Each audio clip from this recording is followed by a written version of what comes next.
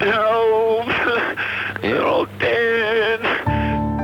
David Cullen Bain, the Dunedin man found guilty of murdering his family, appeared to go into a state of shock on hearing the guilty verdict. He started saying black hands, that they were taking them away. Black hands. Do you find the accused guilty or not guilty? Not guilty. I want to assure you, I did not kill my family. Robin Bain was a depressed and homicidal maniac who snapped and shot his family to prevent the world knowing the truth about his incestuous relationship with his daughter Laniette. Only David deserved to stay. That essentially is the foundation of David's defence. In the last episode, we looked at the hard clues pointing to David as the killer of the family.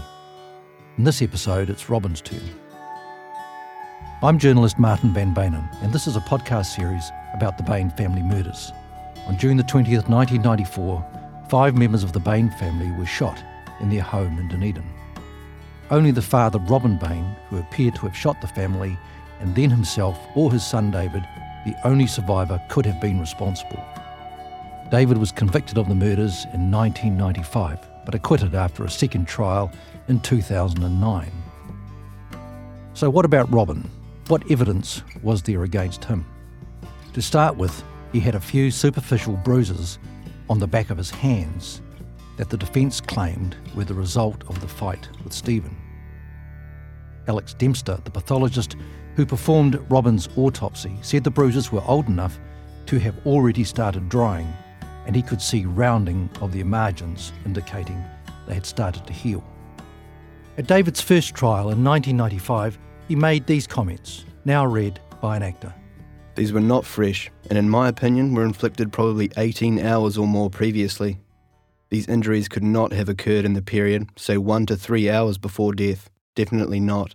Dempster wasn't quite as dogmatic in David's second trial, and said he could not discount the possibility that one of the bruises was recent, perhaps being inflicted any time in the 24 hours before his death. Robin had been working on the spouting at 65 Every Street over the weekend before the shootings, so a few nicks and bruises on his hands were not surprising. David's defence also produced a retired oral surgeon called Donald Adams, who said the pattern of the bruises was consistent with gloved knuckles hitting Stephen's front teeth. However, he was somewhat undermined by his concession that the small bruises could just as easily have been produced by something else. As could be expected, blood was also found on Robin and his clothes, but none of the blood tested was from anyone in the family. It was all his own. A difficulty arose because the blood on Robin's hands wasn't properly photographed, and not all of it was sampled, tested, and then retained if the initial testing was unsuccessful. Some samples tested were not large enough to allow the DNA technology of the time to give a result, but none of the samples were kept by police in case the technology improved, which of course it did. For instance, scrapings were taken from underneath Robin's fingernails and contained something that looked like blood, but the amount was regarded as inadequate for testing with the technology at the time. Unfortunately, the scrapings were sent to the dump in a police clean-out of samples in early 1996. Robin suffered from skin complaints, so if the material was blood, it probably came from him scratching himself. But the lack of testing left the question open and didn't do the police any favours. Likewise, the blood on Robin's hands. Its presence could be plausibly explained by him reaching up to his wound with his left hand after he was shot, or by him touching blood on his clothing, or even by blood spurting from his head wound and landing on his hands, but the samples went to the dump. The Crown's resulting inability to counter speculation attracted the defence contention that the blood on Robin's hands belonged to some of the deceased family members, despite the defence's acceptance that Robin must have rinsed or wiped his hands after using the rifle. The problem with that scenario was that there was no blood on the door handle of the lounge where the defence maintained Robin took his own life. If Robin was the killer, he had to open and close the lounge door with his bloodied hands and then type the message on the computer, but no blood was found on the lounge door handle or on the computer. The defence could speculate, but the small amount of blood on Robin's hands fell far short of a solid connection with the shootings. So David's defence was looking for a piece of stronger evidence that tied Robin to the murders. It decided its best hope was the footprints found in Margaret's bedroom and in the hallway near Laniet's doorway. The footprints were found on the same day as the shootings after police had sprayed the floors with luminol, a chemical which reacts with blood and gives off a blue glow that can only be seen in the dark. The glow is not strong and it can be difficult to see the extremities. The reaction lasts for about 45 seconds and then fades. ESR scientist Peter Henschel detected 5 sock prints, none visible to the naked eye, and all made by a right foot. He measured the best impression at 280 millimetres long and reported the print was complete, from heel to toe. Remember the word complete, because a lot rides on it. The fact Henschel only measured the area of the strongest luminescence should also be kept in mind. So who made the prints? Robin was wearing socks and shoes when he was found dead, and his socks were clear of any blood. So if the prints were his, he must have changed his socks after the shootings, that is, before shooting himself. David, however, had blood on his white running socks when police found him on the floor of his bedroom on June the 20th.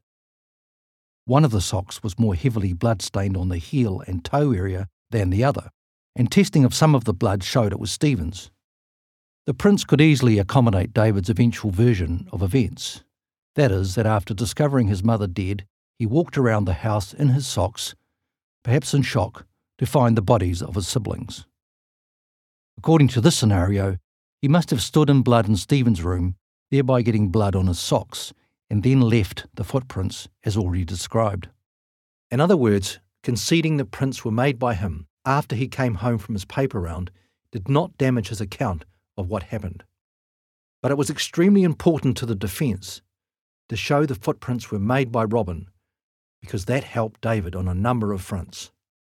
The first was that it put Robin in a part of the house where he, on the Crown case, never went on the mornings of the murders. Secondly, if Robin made the prints, he must have changed his clothes after the shootings, perhaps because he didn't want to meet his maker with his family's blood on him. But if the defence is right, he didn't mind having blood on his hands. In this scenario, Robin would have bundled up the blood-soiled clothes and put them in the laundry basket downstairs for David to wash. It was indeed a very strange thing to do, and if the footprints were made by Robin, this bizarre feature of the case could be explained and help David's defence no end. So what did the defence rely on for the claim that the footprints were made by Robin? The footprints were not an issue at the first trial, it being accepted that they had been made by David, but at David's second trial the defence said it came down to the numbers. The defence team claimed that tests performed by both Crown and defence experts showed that Robin's foot, which was 270 millimetres long, was far more likely to have left the 280 millimetre print than David's foot, which is 300 millimetres in length.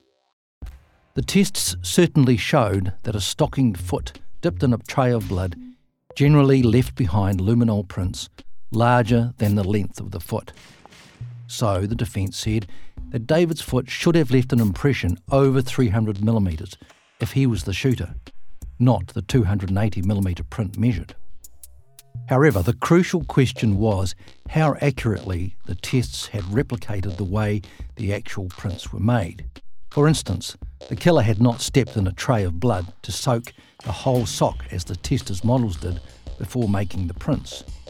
Testers didn't know what pressure the killer had applied when walking or standing, or how he walked, or on what sort of carpet he walked on. In any event, you can see why the defence had a lot riding on the footprints. When it came time to give his final address to the jury in the second trial, David's lawyer, Michael Reed QC, hammered the point in his usual adamant way. Our apologies for the audio quality. The tests done always on these circuits prove the point that they have to be license to suggest otherwise. If those bloody sock prints are Robin's, which they obviously are, what was Robin doing wandering the house, knowing of the deaths, being involved, having blood on his socks? And what it helps us even more to decide is this. The Crown says, well, when he was found dead, he wasn't wearing bloody socks. We say, of course he wasn't. Because we know he changed his clothes. He took off the green jersey, the outer clothing. He put on new shoes and socks. Why? That is a very interesting question. Why? And the reason why is because he was mentally depressed, irrational. And as I said to you before, you cannot ascribe a rational act to what Robin did. You just can't. You see, it's being suggested to us, and I can put it to you as a submission, we never know, that people do strange things when they commit suicide. They go and dress up sometimes. They put on their Sunday best to go and hang themselves. They do odd things. Kieran Raftery, in his final address, did his best to counter what he knew was coming from Reid. He said Henschel, when using the word complete to describe the prints, was drawing a distinction between a partial print and one that showed the heel and toe area. There was no valid comparison between the tests done by the forensic scientists in their laboratories, Raftery said, and what was actually happening in the house that night. He said a footprint measuring 280 millimetres still showed plenty of heel and toe. The defence assertion that those can only have been left by Robin, and therefore Robin was the killer, and therefore David Bain is innocent, is a nonsense. Those prints are well capable of being left behind by the man who said himself that he walked that route in socks. Socks which we know from the forensic examination done later were in fact blood.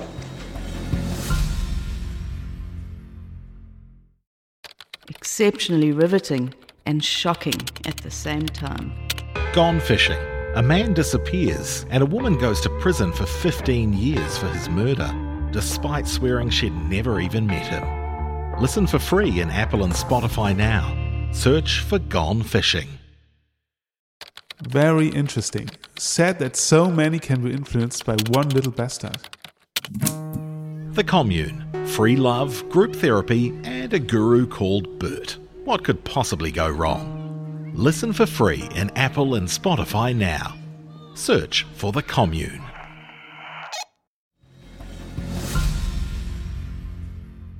The footprints evidence was obviously unsatisfactory for a number of reasons. It would have helped if police had removed the carpet on which the footprints were made, but that was another slip-up. The Bain camp also believed David's innocence was categorically established by timings in the case. This is a complex topic, but the most important elements can be boiled down into some basic points. The first thing to note is the defence argument that David would have been crazy to leave the house after shooting 4 of the family and risk his father finding the bodies while he was out on his paper run. In fact, the risk wasn't that great. If Robin had gone into the house and gone to the kitchen or toilet before David returned, he did not need to go past any of the rooms in which there were bodies. David was also probably very familiar with Robin's timetable and likely get-up time. The crucial time ended up being the time the computer was switched on that morning. Remember, the killer had typed the message, "Sorry, you are the only one who deserved to stay." But it was the time the computer was switched on that was important. There was no way of knowing when the message was typed, except that it could have been written any time after the computer was turned on that morning and before the police arrived at Every Street. So if David could not have turned on the computer because he was still on his paper round, his defence was looking a lot better. He wouldn't be entirely in the clear because Robin could have turned it on and still have been shot by David. But more on that later. For many reasons, one of which has to do with the incompetent way police managed the analysis of the computer, the precise time will never be known. The best estimate is that the computer was switched on somewhere between about 20 to 7 and 10 to 7 that morning. The defence argument was essentially that when the computer was turned on, David was still outside the house, coming home from his paper round. In other words, only Robin could have switched on the computer. The defence's favoured switch-on time, that is the time the computer was turned on by Robin, was around 20 to 7. It argued David wasn't home before 7:15. These times, the defence argued, were supported by sightings of David out on the street coming home. Denise Laney, a witness who was driving to work, said she saw David at his gate in Every Street between 20 to 7 and 7:15, although the defence camp said she must have seen him at exactly 7:15. Laney refused to commit to a definite time, partly because she believed she wasn't late for work, where she started at 6:45 a.m. If she was right, she would have seen David several minutes earlier. Another witness, also driving to work, said she saw David at Heath Street about 20 to 7, although it could have been earlier. Heath Street runs off Every Street and is a brisk 2 or 3 minute uphill walk to David's house. David, a fit athlete, could have run it much quicker. That meant he could have been in the house around 20 to 7. The Crown said the switch-on time was about 4 minutes after David was seen at Heath Street, which gave David enough time to get back into the house after his paper run and to turn on the computer. David initially told police he got home at 20 to 7, but later said he checked his watch at Heath Street, and his watch showed it was 20 to 7. Unfortunately, police did not check David's watch for accuracy. It's clear the timings are all over the place, but it has to be conceded that David was certainly cutting things rather fine if he was the shooter and the person who turned on the computer. He could not have wasted much time after coming home before switching it on. One possibility is that Robin had turned on the computer and was in the computer alcove when David came home. David then grabbed the rifle from his room, accosted his father, perhaps making him kneel, before shooting him. The other possibility is that David knew the time of the computer switch-on could be checked. He mentioned the computer workings when he talked to police and used that to bolster his alibi. Under this scenario, David would have come back from his paper run earlier than he said, and then gone out again to make it look like he was still coming home when the computer was turned on. It seems far-fetched, but don't forget Mark Buckley's evidence about David's plan to rape a jogger and use his round as an alibi. Today on Newsable, in a Stuff exclusive, the mother of baby Rue, the toddler who died late last year in Wellington, has spoken on the record and says she did not kill her son. Plus, step aside, working from home. Working from holiday seems to be the new trend, and I have an update on the USA's Cicadageddon. For everything that's worth talking about, find and follow Newsable wherever you get your podcasts. One bit of evidence supports the scenario that David was concerned he'd be seen at a particular time. One of his paper round customers, an elderly lady, came forward before David's second trial to say David had made a point of ensuring she saw him. The woman, who died before the trial in 2009, said she had asked David not to come onto her deck to deliver the paper because it got her dog barking.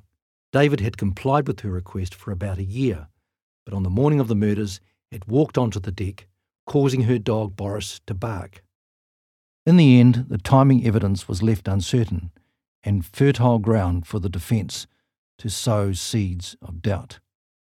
The other main string to the defence bow revolved around the police investigation. After many exhaustive probes over the years, it's hard to find anyone whose work on the investigation or the case has not been criticised, but police have borne the brunt of the attack. For instance, this is Justice Binney, voiced by an actor in his report in 2012. The evidence established the miscarriage of justice was the direct result of a police investigation characterised by carelessness and lack of due diligence. This is not a case of one or two isolated errors. There was an institutional failure on the part of the Dunedin CIB. The main thrust of this argument was that police botched the investigation, and due to those mistakes, potential evidence pointing to Robin being the killer was missed. The argument usually neglects to mention that the failures might also have missed evidence fatal to David's case. Let's look at some of the less than perfect police work which the defence was able to turn to its advantage. The police should, in a perfect world, have swabbed Robin's hands within the first 3 or 4 hours after he was found, so tests for firearm discharge residue could be done. Police should, at the very least, have bagged his hands or wrapped them in plastic. Firearm discharge residue is microscopic material emitted by a firearm as bullets are fired. Not all rifles emit the material, but tests showed David's rifle did. The effectiveness of the residue tests declines the longer the body is left. In ideal conditions, minute particles from the residue can still be found on a live person up to 2 or 3 hours after they have used a firearm, as long as the shooter has not washed since. On a dead body, the discharge can remain much longer because the residue is lost mainly through movement. Skin was removed from Robin's hands in the mortuary, later tested by ESR, and no residue was found. David's hands were also clear of residue, but he had, by his own account, washed his hands before the police arrived. The defence camp claimed the tests done properly and on time would have shown Robin was the shooter and exonerated David. What the defence neglected to say was the test might also have helped to exclude Robin and strengthen the case against David. So what else had the police missed that could have helped David? We have already covered the police failure to retain samples which, when tested with modern techniques, might have supported David's pleas of innocence. In this regard, the police handicapped their own case, because if the samples had been tested, the results could also have bolstered the case against David. Some exhibits, which were retested, tended to vindicate the police. For instance, Joe Karam, in his book David and Goliath, in words now read by an actor, rather dangerously claimed that if all the stains on Robin's garments were tested, I have no doubt it would have been found to be the blood from deceased members of his family. The garments were tested again in 1997, and no blood from any other member of the family was detected. The defence was also scathing about the lack of care police took over some of the timings. Police had an accurate time base with a clock at the Dunedin police station, but officers working on the investigation did not synchronise their watches with the clock. As already mentioned, it soon became very important to know when the computer was switched on. Kevin Anderson, the detective who helped with the computer analysis, needed to record accurate times, but incredibly, his watch had no seconds hand, no individual minute marks on its face, and was not checked for accuracy at the time he helped the computer expert. Another detective checked the watch 7 days later, and it was found to be 2 minutes fast. His job sheet, noting the watch was fast, was provided to the defence in a dump of documents for the first trial, and missed by David's lawyer. The mistake would have put the computer turn-on time used by the prosecution in the first trial back by 2 minutes and helped David's alibi defence. In the second trial, the timing deficiencies became useful ammunition for the defence. In that trial, Michael Reid QC attacked Jim Doyle, who, as Detective Senior Sergeant in 1994, was an effective charge of the inquiry. Effectively, you've told us you were in charge, and you say the significance of approximately 2 minutes of a computer switch on time compared to coming through the gate at 6:45 wasn't significant to the jury? As far as I was concerned, Mr. Reid, there are other factors. The computer switch on time was just one of them, and it was not the major factor that I was concerned about. All right, I'll bring you back to it. Someone put a message on the computer, right? Yes. You're the only one who deserved to stay, I think was the word. Correct. It was important to establish what time the computer was switched on, because that gave the earliest time that message could have been put there. Correct. It could have been put there later, but it couldn't have been put there earlier. Correct. So, if that computer was switched on at 6:42, should have been told of. And if the jury had been properly told of Laney's new statement confirming 645 and confirming identification, it gave David Bain an alibi of at least 3 minutes. And if you take into account the time then he had to get into the house, wash his hands and get upstairs, which everyone generally agrees is at least a minute and probably 2 minutes, you're extending the alibi.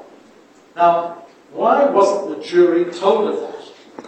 It gave David Bain an alibi in respect of the time the computer was switched on. That's all. No, it didn't, Mr. Doyle. You're wrong. See, if he was at the gate having returned from the paper round at 6:45, and if the computer had been switched on at 6:42, the jury should have been told, then David could not have got into the house to do it, and he couldn't have been the killer. End of story. Of course, that wasn't quite the end of the story, because Reid was placing too much faith on the accuracy of the times he was quoting, and the 6:45 a.m. time was sketchy. But Reid had made his point. Doyle also knew about the watch being fast before the start of David's first trial. So it could be as many as nearly 3, or it could be a minutes. It could be. Right. That's the point. But the point is this, Mr. Doyle. You knew of that change, got the job sheet, and you were the officer in charge. We know that, yes? Yes. You sat through the trial with Mr. Crowders, yes? Yes. And you did nothing to correct that timing that went to the jury. You sat on your hands and did nothing. At that point, I had no reason to think that I had a situation where I had to do something. The series is beautifully crafted and a compelling listen. A man disappears with no crime scene, no weapon, and no body. How could his longtime friend be arrested and charged with murder? The Trial. Listen for free in Apple and Spotify now. Search for The Trial. I love this podcast. It's informative, interesting, and suspenseful. A man disappears with no crime scene, no weapon, and no body. How could his longtime friend be arrested and charged with murder? The Trial. Listen for free in Apple and Spotify now. Search for The Trial. The defence camp also castigated the police for not allowing pathologist Alex Dempster to examine the bodies at the earliest opportunity. Dempster was at the scene at 10 a.m, but did not start his examination until midday. The defence claimed an earlier examination of the bodies would have allowed Dempster to more accurately assess the time and sequence of the deaths. Another opportunity to clear David from suspicion was lost, the defence said. Due to the lateness of getting into the house, Dempster decided not to take rectal body temperatures. Although body temperatures are far from accurate in determining the time of the death, later official inquiries said the information would have been very useful. As I've said, some police decisions did them no favours and gave the defence openings which would be rightfully exploited. The police's failure to fully investigate Laniette's incest claims left the investigation open to claims police had a closed mind and were just out to get David. Early on in the investigation, police had several sources who were suggesting Robin and Laniette might have had an incestuous relationship, and very soon knew of Laniette working as a prostitute. Their apparent lack of interest in the incest allegations provided more ammunition for the defence and allowed Reid to hammer away at Doyle again. So what did you find out about Robin early on, about his mental state? Nothing negative that I can recall in those first few days, no. Well, I will bring you back to that. What about Laniette and prostitution? What did you know about that? Yes, that had surfaced reasonably early in the piece. Well, on the face of it, Mr. Doyle, this was a family killed in Dunedin, a family that, although the house was in a bit of a mess, there was nothing obviously wrong with the family dynamics that you knew of initially, was there? Not initially. But you suddenly found out that a pretty young girl in that family was a prostitute. Didn't that raise a red flag or surprise you? In what sense? Well, it's not often, is it, that a family like that has one of the daughters who's a prostitute back in those days in Dunedin. It's not every day of the week you find that out, is it? Oh, I guess not.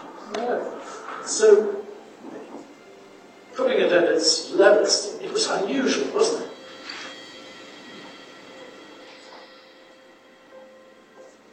I think every family has its, put it that way, I guess. So, I guess as being a police officer, we are inclined to deal with some pretty tragic situations in families all the time. So, in that sense, it didn't send out huge alarm bells to me.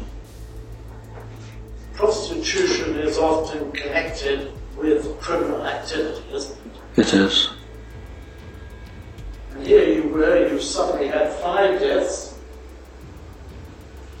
You had one of the girls was a prostitute, and we all know that prostitutes unfortunately are targets of murder from time to time. Yes. You've seen tragic cases in Christchurch. Correct. So there was at least a red flag to be pursued. It was just another factor concerning the tragedy of the victim, I guess. But were the police mistakes serious enough to make any case against David unsafe and fatally compromised? We'll come back to that later. In the next episode, we'll look at another crucial issue in the case. Did Robin Bain commit suicide? If he did, it was game over for the prosecution. We look forward to you joining us for the next episode. Thank you for listening.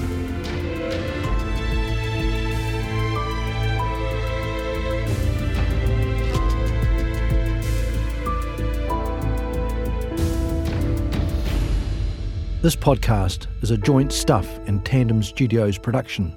Written and presented by Martin van Beynen, audio engineered and co-produced by Brett Robertson, and produced by Dave Dunlay and Kamala Heyman. A man disappears with no crime scene, no weapon, and no body. How could his longtime friend be arrested and charged with murder? The Trial. Listen for free in Apple and Spotify now. Search for The Trial. A man disappears and a woman goes to prison for 15 years for his murder, despite swearing she'd never even met him. Gone Fishing. Listen for free in Apple and Spotify now. Search for Gone Fishing.